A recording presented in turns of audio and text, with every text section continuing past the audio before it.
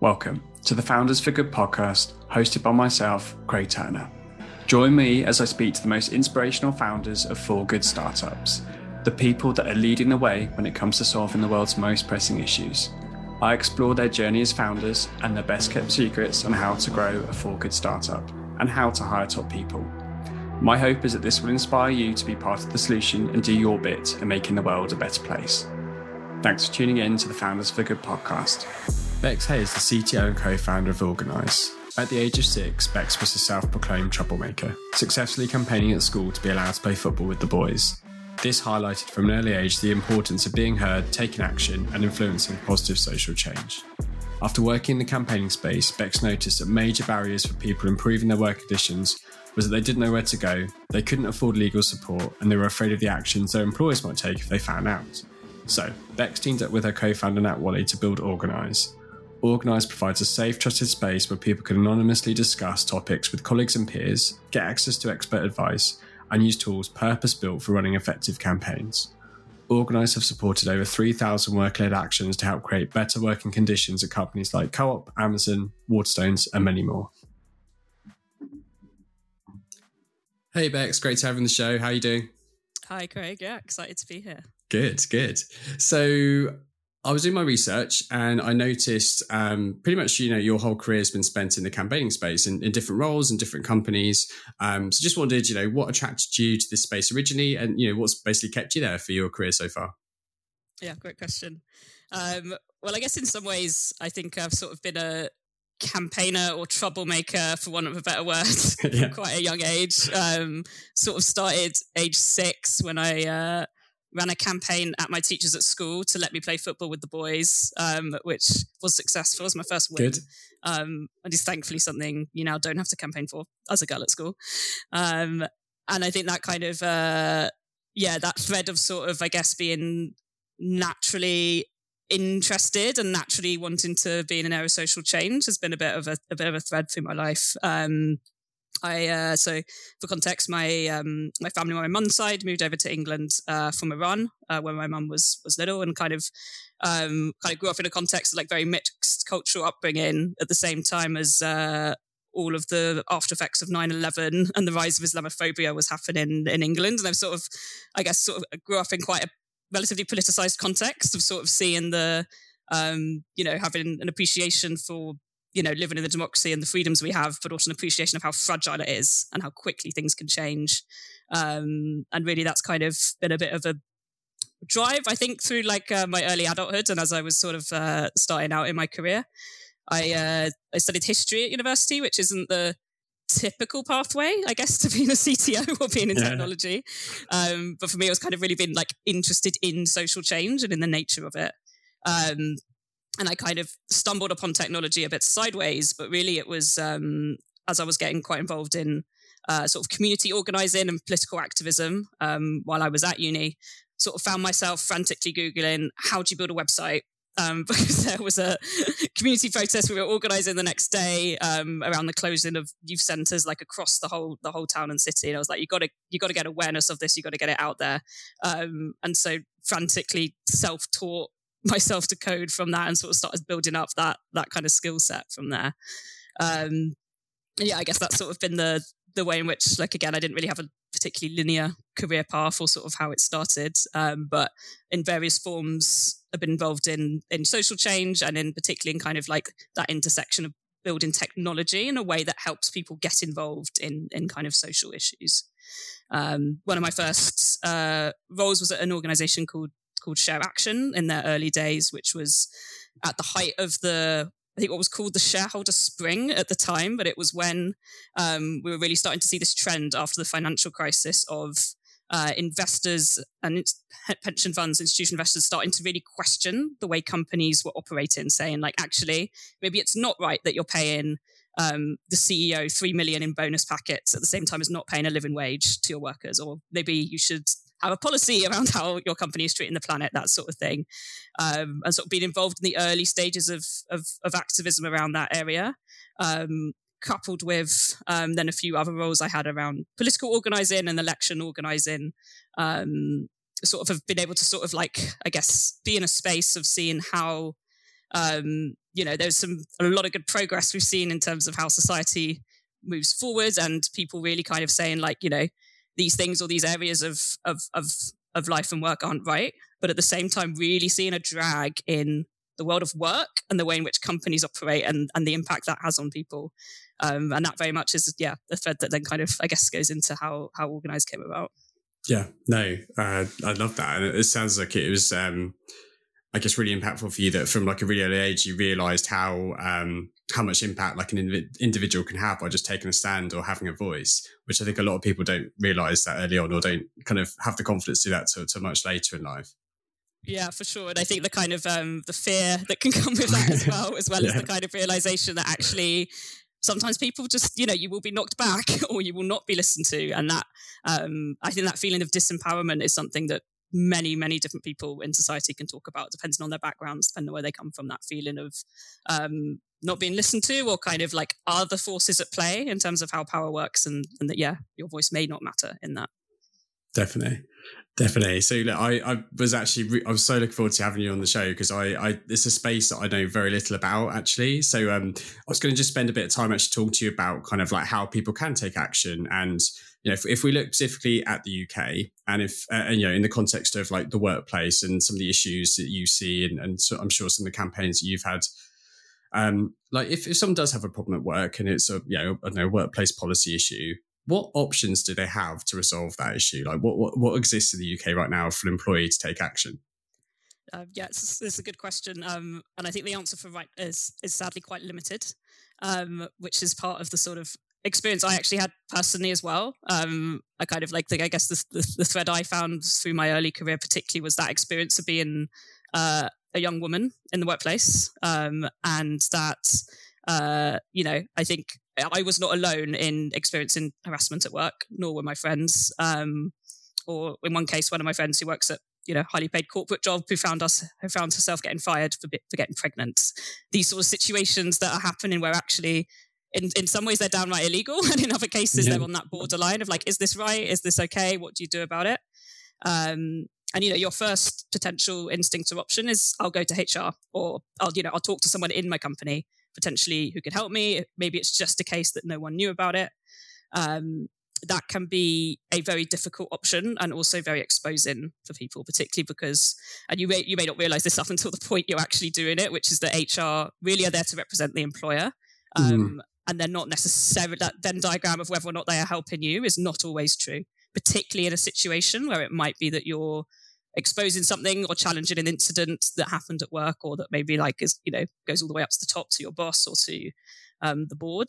And you can find yourself in a very risky situation in that regard.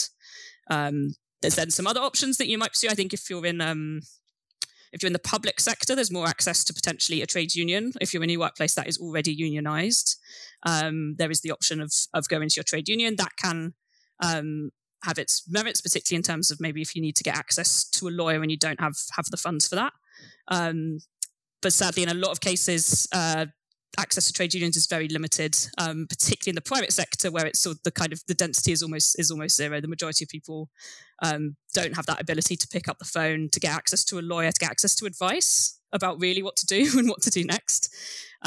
Sometimes you're really left kind of relying on either your own knowledge, the network of your own colleagues, if you're able to figure something out, if you're able to group together and kind of make a demand. That can be a difficult space. There's also not necessarily all the tools out there to be able to call out something or mobilize. I'm sure we've seen there's many cases of it. It seems to currently be going on right now in Twitter, which is that if you write about your workplace on your company Slack or over email or in what you think is a sort of like secure group with your colleagues, you can find yourself being fired, or you can find your boss being able to read and access all of that content and all of that chat. And that's a very insecure place to be as well. Yeah. No, it's pretty scary actually, because you think about the variety and the volume of like the problems that exist, and actually you'd hope that the options to the employers would mirror that, but it's really the opposite. And I was going to ask, like, in terms of what you see or your like knowledge, like what are some of the most common like workplace issues or policies that people are taking action against? And the second part of the question is, are there certain sectors or like types of workers that are more vulnerable or like suffer more than most? Also a great question. I think there's lots of lots of ways to kind of look at what the scale of the problem is or what the common issues are. I think there's maybe kind of two threads that I think are affecting everyone, regardless of your role, your job, or your skill right now. One of those is the upheaval and the impact of the pandemic on life at work. So kind of for a lot of people, that really suddenly was a noticeable shift in not just how you work. So for a lot of people who were in more desk-based jobs or maybe kind of more in the sort of private sector, white collar, suddenly finding themselves, they didn't have water cooler chat anymore. They didn't have the ability to see their colleagues. They suddenly found the rug really pulled out of them in terms of what is the health and safety at my workplace? What are my rights if I need time off if I'm sick? That sort of thing.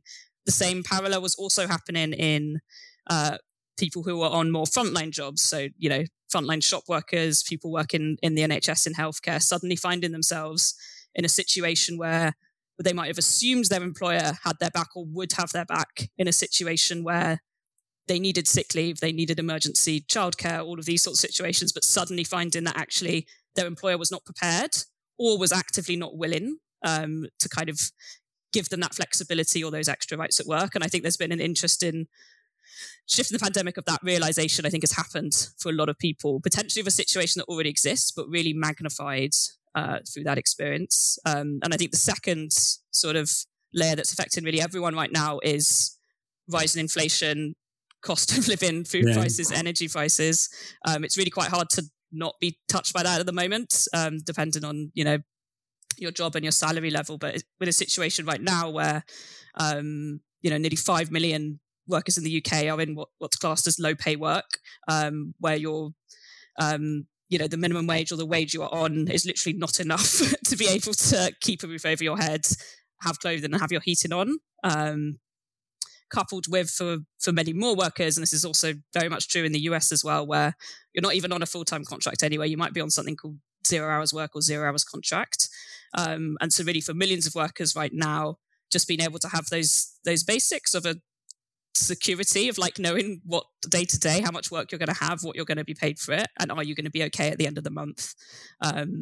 That situation actually seems to be getting worse rather than better as the years go on. And so I think those two things all in one are leading to a situation really where the world of work is quite clearly broken, and people are noticing it and people are wanting to do something about it. But it being sometimes quite difficult to mobilize or to have a kind of collective voice within that. Yeah. And on that kind of final point about the difficulties, and that was something I was going to ask you about next, was like the barriers that exist for people in terms of their ability to take action. Like, you talked earlier a bit about people just not knowing what their options are sometimes, and it's very hard to know. And sometimes you go to people like HR functions thinking that's a good route, but it's not necessarily. So in terms of people, taking action, what are some of the other reasons that people struggle to know what to do or like don't take action?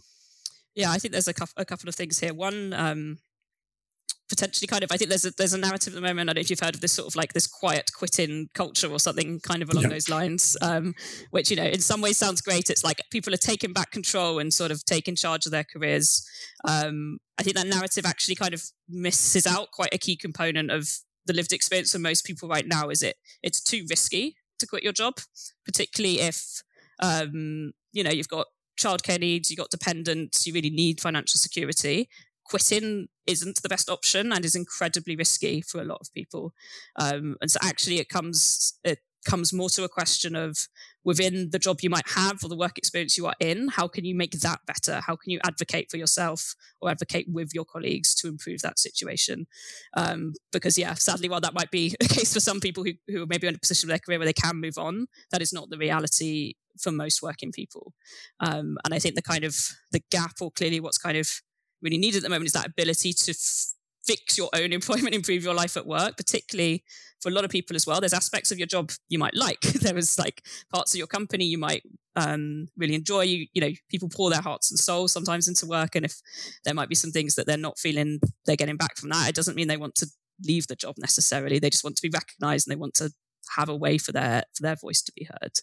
And I think the similar thing, as you mentioned as well, of like knowing what those next steps are, what are those first steps outside of quitting, or I guess being some kind of like rabble rouser that really sticks your hand above the parapet again, that risk of being fired is real, and that risk of being exposed as a troublemaker is real as well. Yeah. And for so many people, that's not their natural inclination, and that's definitely fair enough.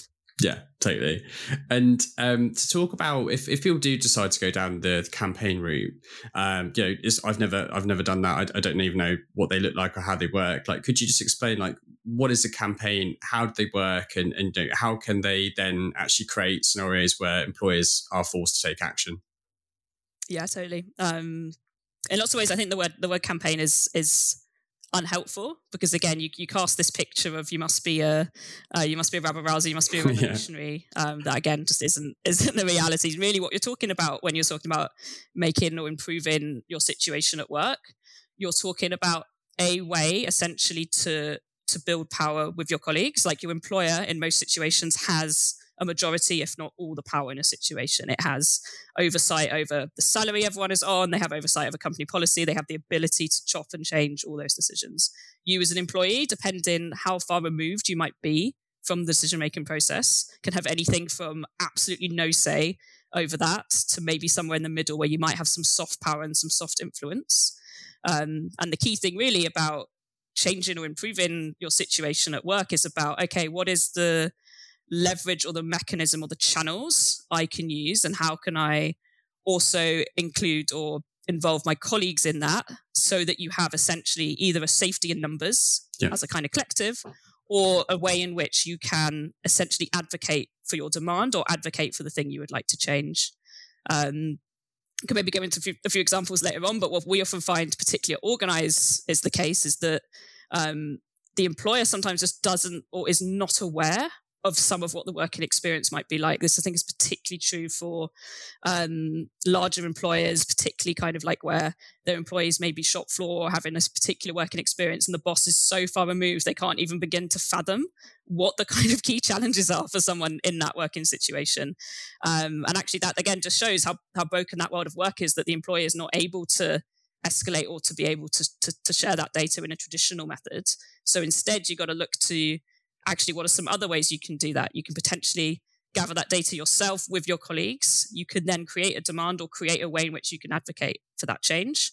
And generally speaking, that does not mean that you've got to go and barricade the door down and take a kind of adversarial approach. Actually, the first line approach really is identifying what is the situation you would like to change, what is some of the ways that you can advocate for that case, and then what is the way you can take that to the decision maker, whether that's your boss or manager or whoever kind of has that given power at the time. And do you find, like, when there is that collective internally within a business, and there is then like no excuse around lack of awareness at a senior level within the company, will most companies actually make change at that point when they realize there's a big demographic within their company that are struggling with a certain condition? And like, how many of those don't care, and it's actually kind of got to go more, I guess, external. It's got to be like public social pressure has to start mounting for them to start to do something. Yeah, totally. There can be definitely different routes to change depending on that situation, depending on the employer. I'd probably say I think far more than you might assume are in that first camp of the employer once they know or have a visibility of some of the situation of what is happening for their employees, plus an amount of pressure from having seen the level of support potentially among how many employees or how many colleagues or how many people have been involved. That usually creates a tipping point by which you can get, if not all of your demands or some of your demands met. So an example of one that happened on Organise about a year ago was grocery shop workers at the Co-op, which is essentially a small chain of grocery stores all around the UK.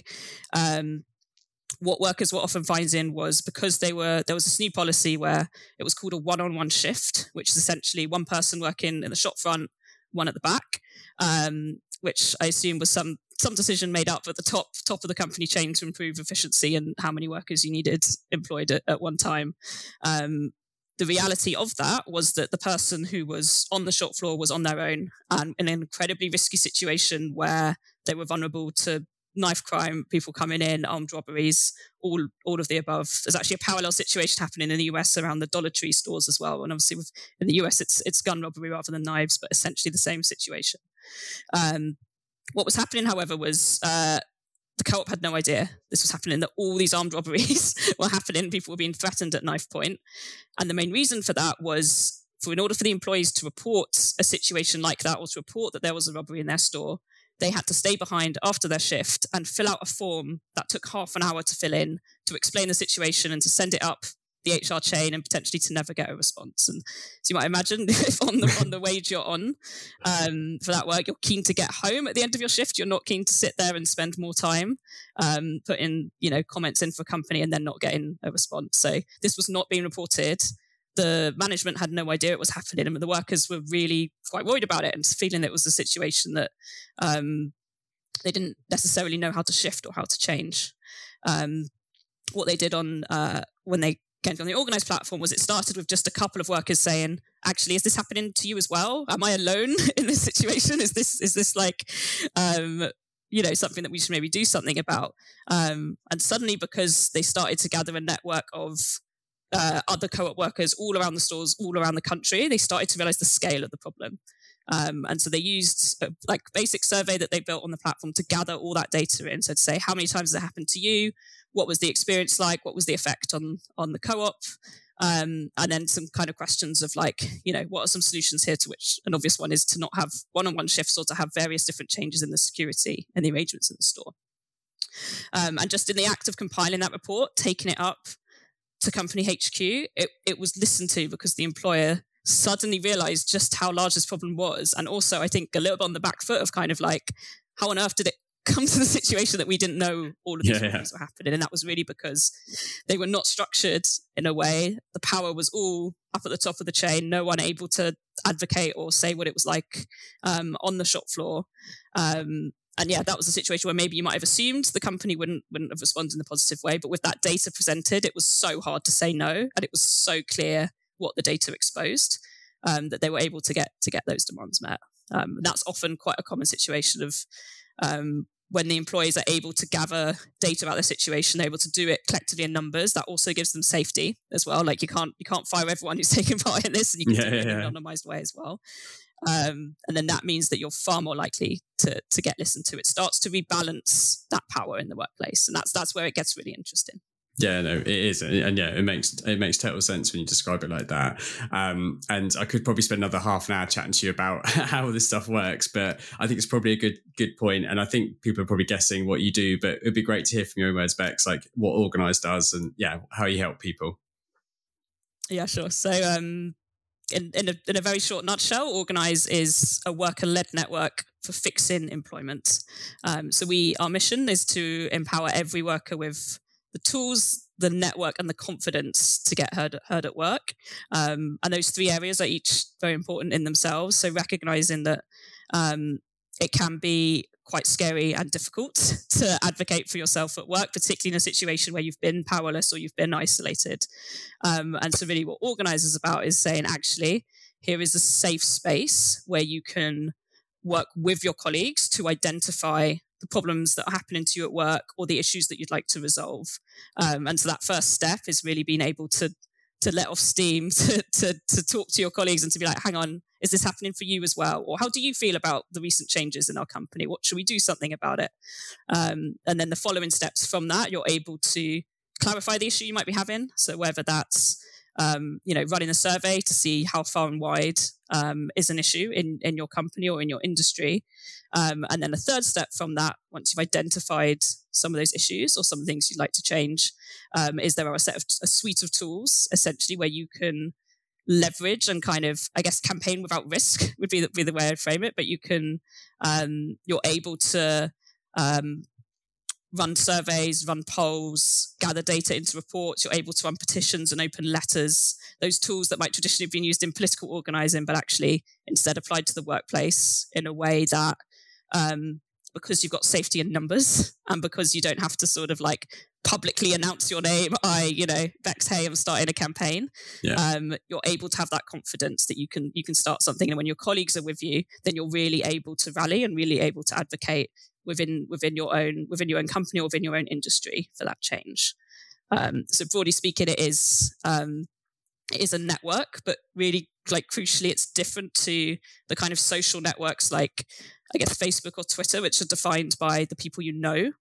Also different to the kind of, I guess, like next door or kind of neighborhood style social networks.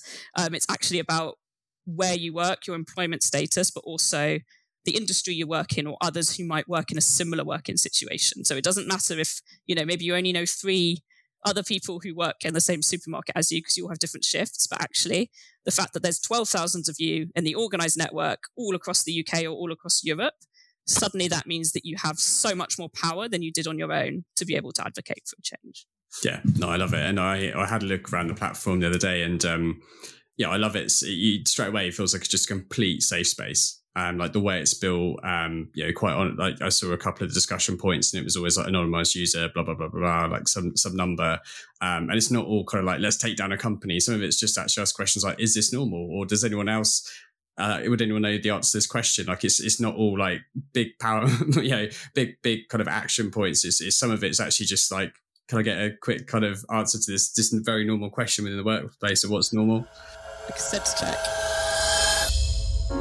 If you're listening and thinking, I'd love to work for a company like this, then you need to go to www.jobsforgood.io, where they have the best jobs in for good companies. From climate change to social impact to green transport, you'll be able to find the perfect job for you. Trust me. Check it out, www.jobsforgood.io. Now back to the podcast. Yeah.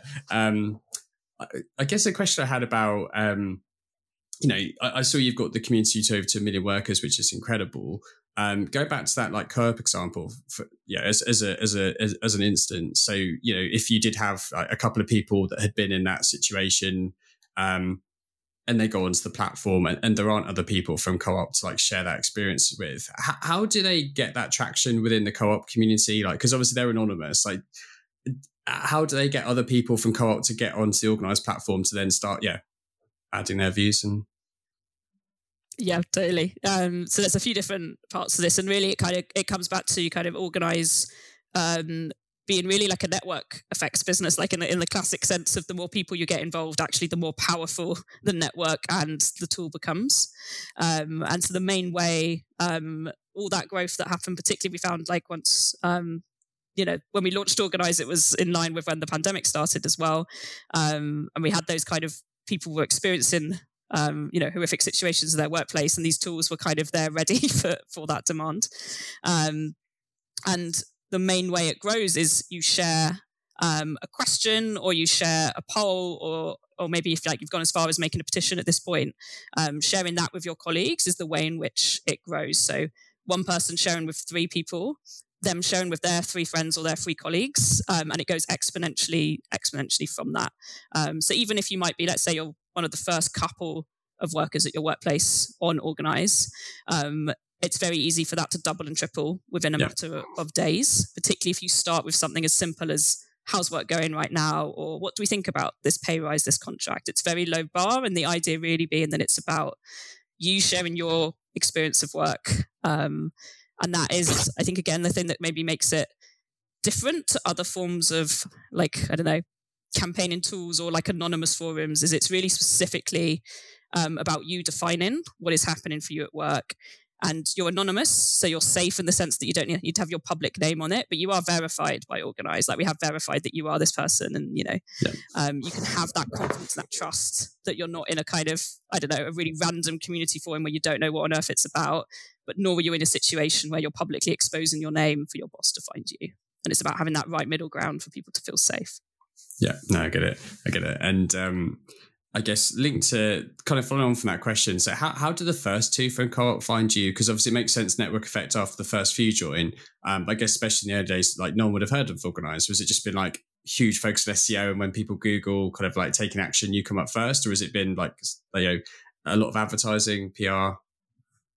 I've kind of used a variety of different growth hack methods at the beginning, but really it has been quite simple in the sense that, we actually started, this was before there was a website domain even up. It was as simple as like a Survey Monkey form that we put up where women were uploading the maternity pay or the parental leave policy that they had at their company to try and see how it compared to others. And that survey, within putting it up and maybe sending it to 9 of our friends, grew to 400 within a couple of days. And then suddenly you're starting to collect these sort of, I guess, mini networks, for want of a better word, because what often happens is if someone's got a shared working experience with someone else, there's that instant level of trust and camaraderie, and also like common purpose in wanting to change and kind of move your workplace forward. And really, because you've got that emotional connection and the fact of knowing that actually the more people who get involved, the more powerful it can be. Yes, you got to start with small numbers, but it grows so quickly from there because of the natural effect of it. We tried a few various tools of like, Facebook advertising, growth marketing, etc. But actually, firstly, we found that the word of mouth was so much more powerful in any case anyway. And also the types of people and the retention you got back from that was much more rewarding and purposeful, because it was people who were specifically growing it in their own networks. So rather than a sort of, whatever Facebook randomly defines as the right audience, this actually was much more effective. So organic growth really has been the way in which this network has grown. And that's part of the power of it, which has been great. Yeah, I can imagine. And like you said, organic growth is such a higher quality than like kind of paid growth. So that makes sense. And then as CTO, obviously you're very close to the products and tech. And I find when people are working in like, impact, like tech for good businesses, always keen to see, I always find there's like a North Star metric or like a core metric you look at when it comes to finding like value to users. And I just wondered, when it comes to Organise, like, from a product perspective, what is that main metric that you look at where you're like, yes, we're really shifting the needle here? That's a good question. And yeah, I think when you're in you're growing a business and it's a social mission driven business, there are a few different ways that you really want to hold yourself to account on both those fronts. Yeah. So a couple of things that we really look at, and this really has been one that as we were kind of growing and building Organise, it became more evident how important this was. And that thing I said earlier about it being about the confidence to get heard at work, as well as having the tools and the network. That emotional confidence was really the thing that we were noticing was defining whether or not someone was able to, once they maybe started something in their workplace or were advocating for a change, were able to keep going and keep the momentum. Particularly as sometimes, depending on your ask or depending on your demand, it might be a week-long sort of situation, or it might be one that actually you're going at it for a number of months or maybe even a couple of years, where you're growing your network with your colleagues.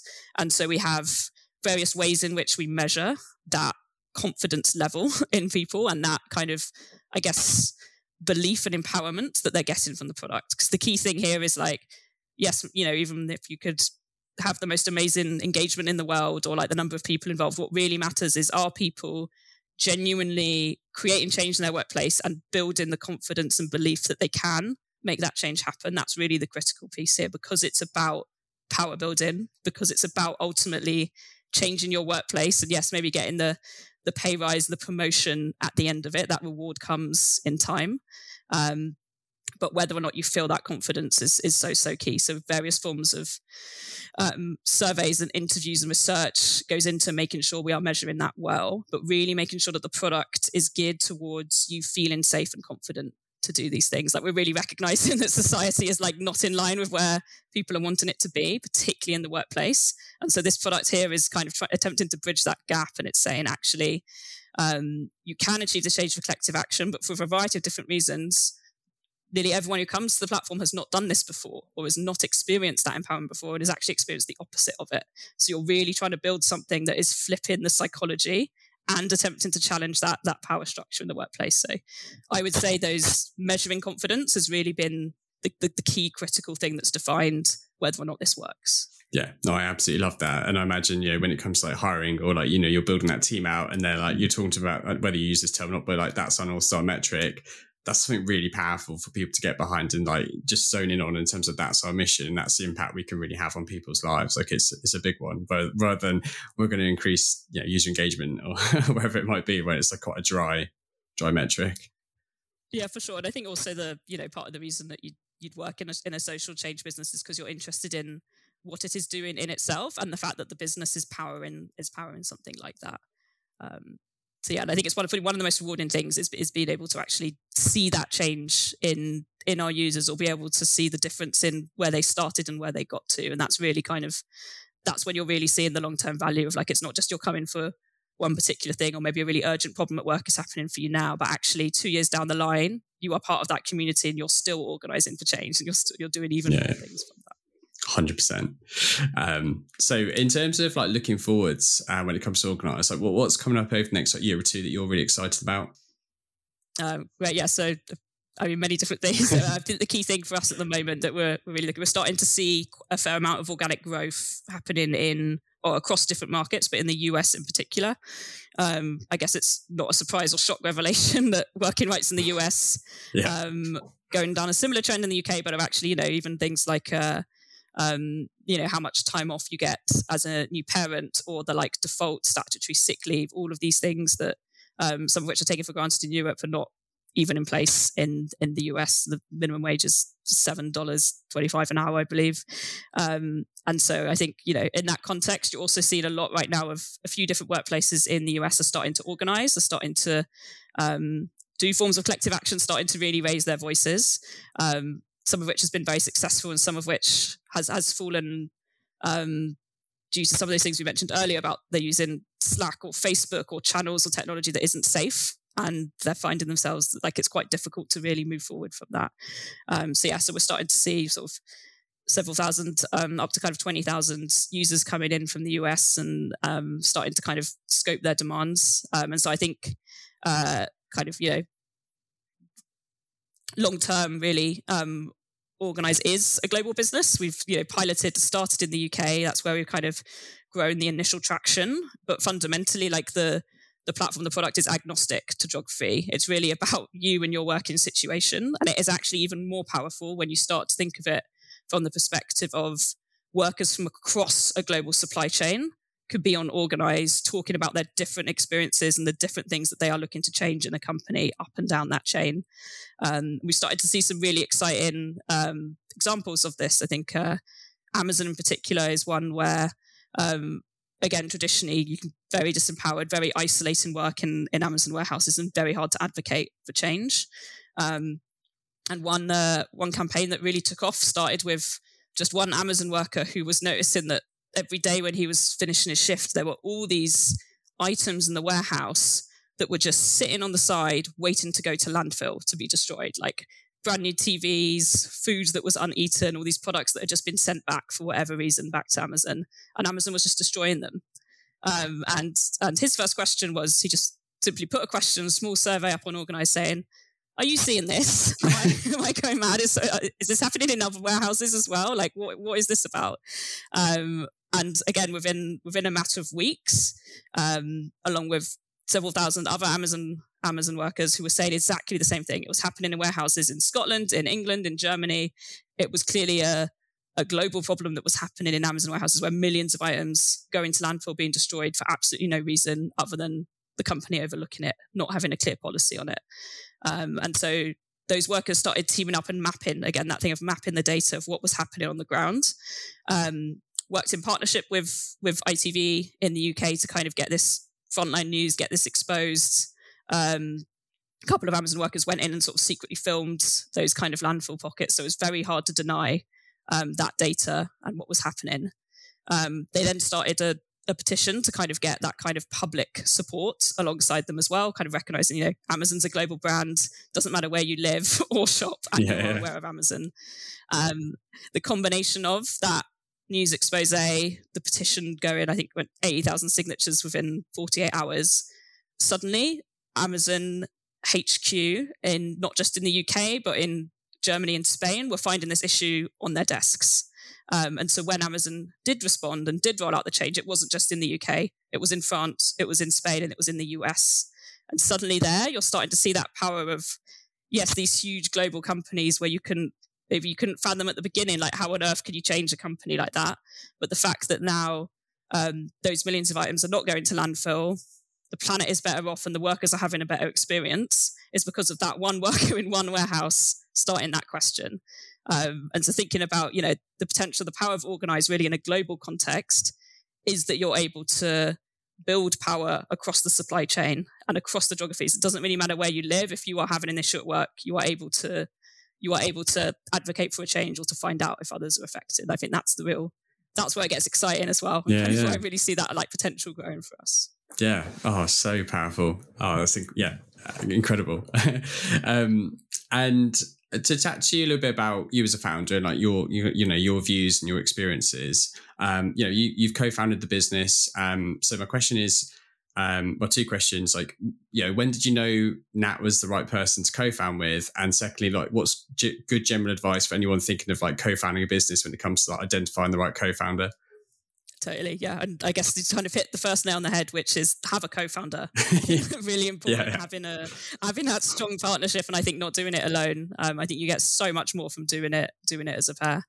Me and Nat have sort of known each other nearly for a decade now. We actually first met quite early on in our careers. It was when I was involved in shareholder activism, as I mentioned, and Nat was working for a political organising group called 38 Degrees. We were introduced by a mutual colleague, and we met up for what was meant to be a sort of 20-minute coffee to discuss the NHS AGM, which I think Nat was looking to take the public along to. Didn't know how an AGM worked, so wanted my kind of views or thoughts about how to do that creatively.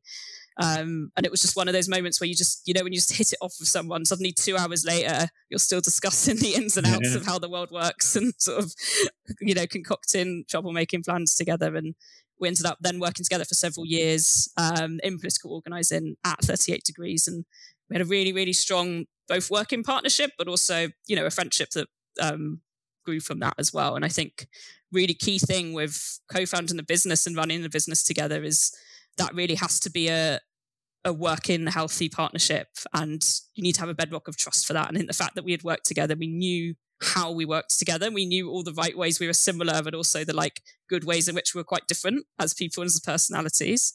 And that combination working, I think, is a really, really critical thing to building a business, particularly building a business from scratch where there's so many unknowns and uncertainties and various things, but having someone who you trust and where your skills are complementary, that's really, really critical. Yeah, critical to doing that.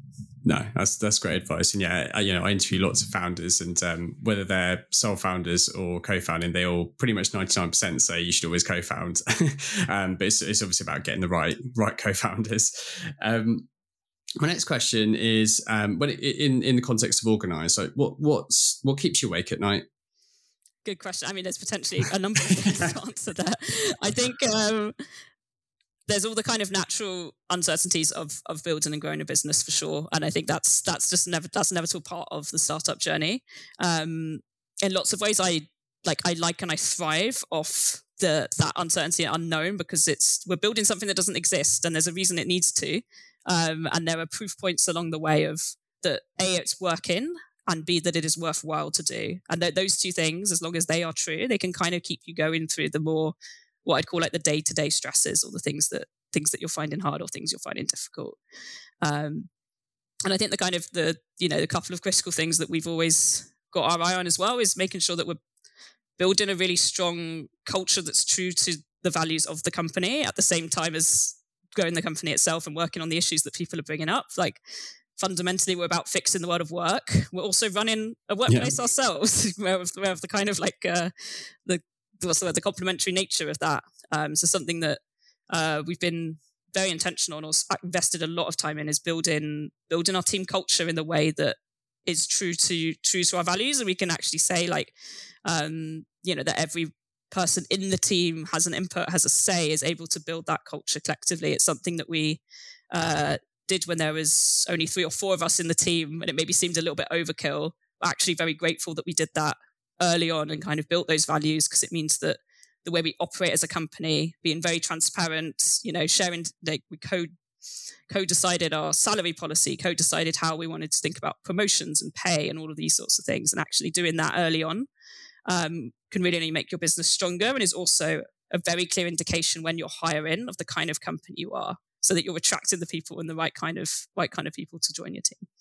Oh yeah, hit the nail on the head. My next question was going to be about how you build like the right scalable culture for a tech for good company, and you've answered that. I think being deliberate as early as you can, like being deliberate early days, is the best way to ensure like a scalable culture and like set of values that stay true to your like core business.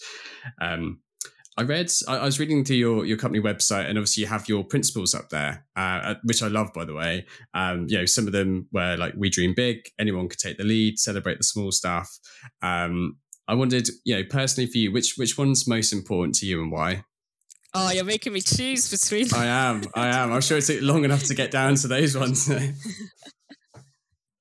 I think the main one that obviously all of them are close to my heart, but there's one that's we call grounded by our members, and whatever way you frame it, or for want of a better word, it's really about the key thing is remembering that it's really because we're a platform that's worker driven, so it's driven by the people who are experiencing whatever they're experiencing in the world of work, remembering that it's about their experience and them empowering themselves, and it's not about you as an individual at the end of the day, or about anything really to do with like your perspective. And I think really like remembering that we are grounded by the people who are using the platform, the people who are using the product, and the change they're advocating for, that both is the best way to run this kind of business, as well as is the reason you're there and the reason you're getting up in the morning. I think that's the key thing to sort of cling to, and the key thing again, like if you're having a tough day or finding things a bit tricky because you're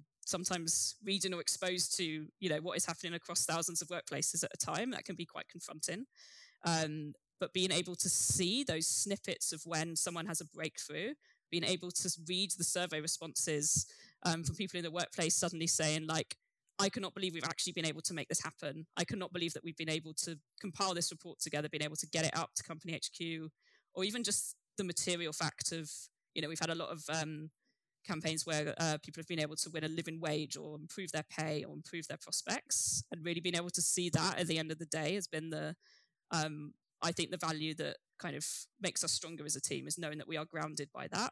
And that's really, really what drives us. Yeah, that's so powerful. And when I chat to impact founders, and not necessarily ask that specific question, but generally ask kind of what they're proudest of or what means the most to them, it's always the impact they see on like, the people that they're working with. If that's like helping someone that's homeless get into their first job or whatever it might be, like there's just a huge level of humility that comes with that. In terms of, talk about hiring for a little bit, I know you touched on it earlier briefly. Your CTO, so obviously I guess you're looking after like product and tech, which arguably is like all hiring for an early stage startup is hard, but product and tech is like another level normally. I just wondered, what do you feel Organise do really well, or what do you do differently to attract like great people into the team? Yeah, for sure. It's I really think hiring it's a real exercise in judgment, and I think I definitely find like the more you do it, more you feel your ability to have good instincts and have good ways of making judgment grows. And I think the critical thing as well, again, for being a social mission driven business, is that you also want to be aware of various biases that can creep in the hiring process as well, particularly whatever your background. Everyone's got some form of bias level or something that creeps in that doesn't help that judgment of hiring the best people. And I think you've got to be really quite disciplined with yourself and honest with yourself about knowing as you go through a hiring process, what are the things you're really looking for? What are the things that are like overreactions in your head that are really not to do with the person sitting in front of you and what they are saying? And that's something that you don't just learn through one process. Every time you go in, you've got to be like, okay, what is the way in which I'm going to really engage with the people we're hiring, or the people who are going through a hiring pipeline? I guess or like a couple of things that we've really looked out for, really found. One is around, whether it's engineering, design, content marketing, kind of like the skills aside, what you're really looking for is people who are good problem solvers and are really able to, no matter what the task, no matter what the kind of, a job description in the startup changes a lot month by month. It's quite a kind of silly thing to kind of write at the start and then imagine that that's the entirety of what you end up doing. And so the critical thing really is like people who have that ability and that like natural inclination to problem solve and to learn. And that's often the best way in which also your culture can end up being complementary, because you're all learning it together and you're solving problems together.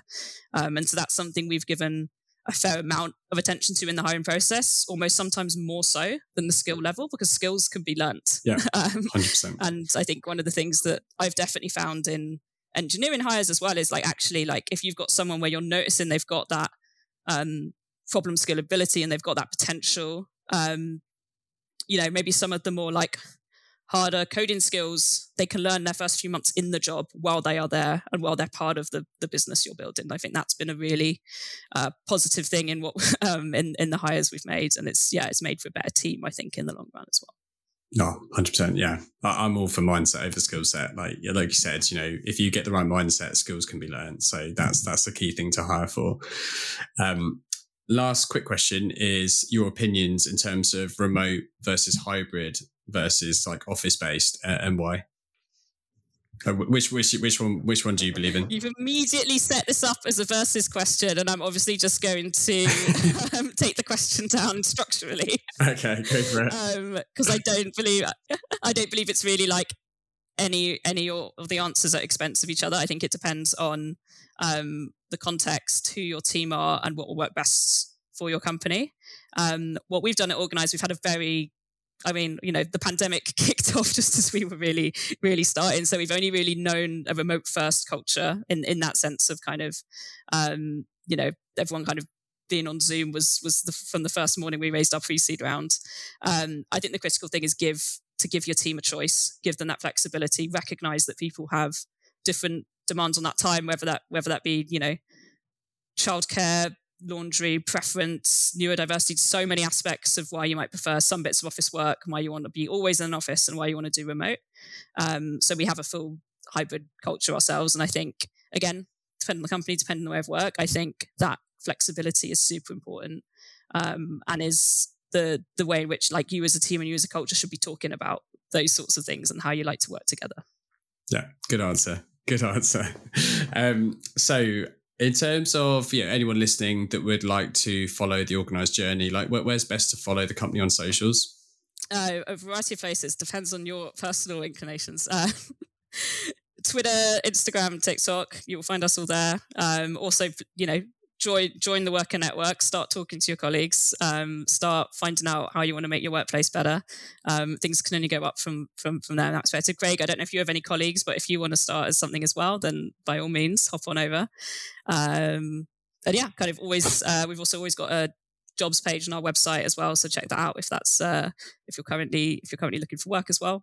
Always open to approaches and to emails from people. Yeah, definitely do. Cool. Well, it's been a really pleasurable chat, Bex. Like I've learned loads as well. So just want to thank you again for your time, and wish you and the Organise team all the best. Thank you, Greg. It was great talking to you, and thanks for the invite. Thanks for listening to today's episode. If you've enjoyed it, please subscribe, share this episode, and leave us a review. We're just getting started out, so it would mean a lot to us. This episode was brought to you by Craig Turner, produced by Jabril Al-Suhaimi, and sponsored by Jobs for Good. Until next time.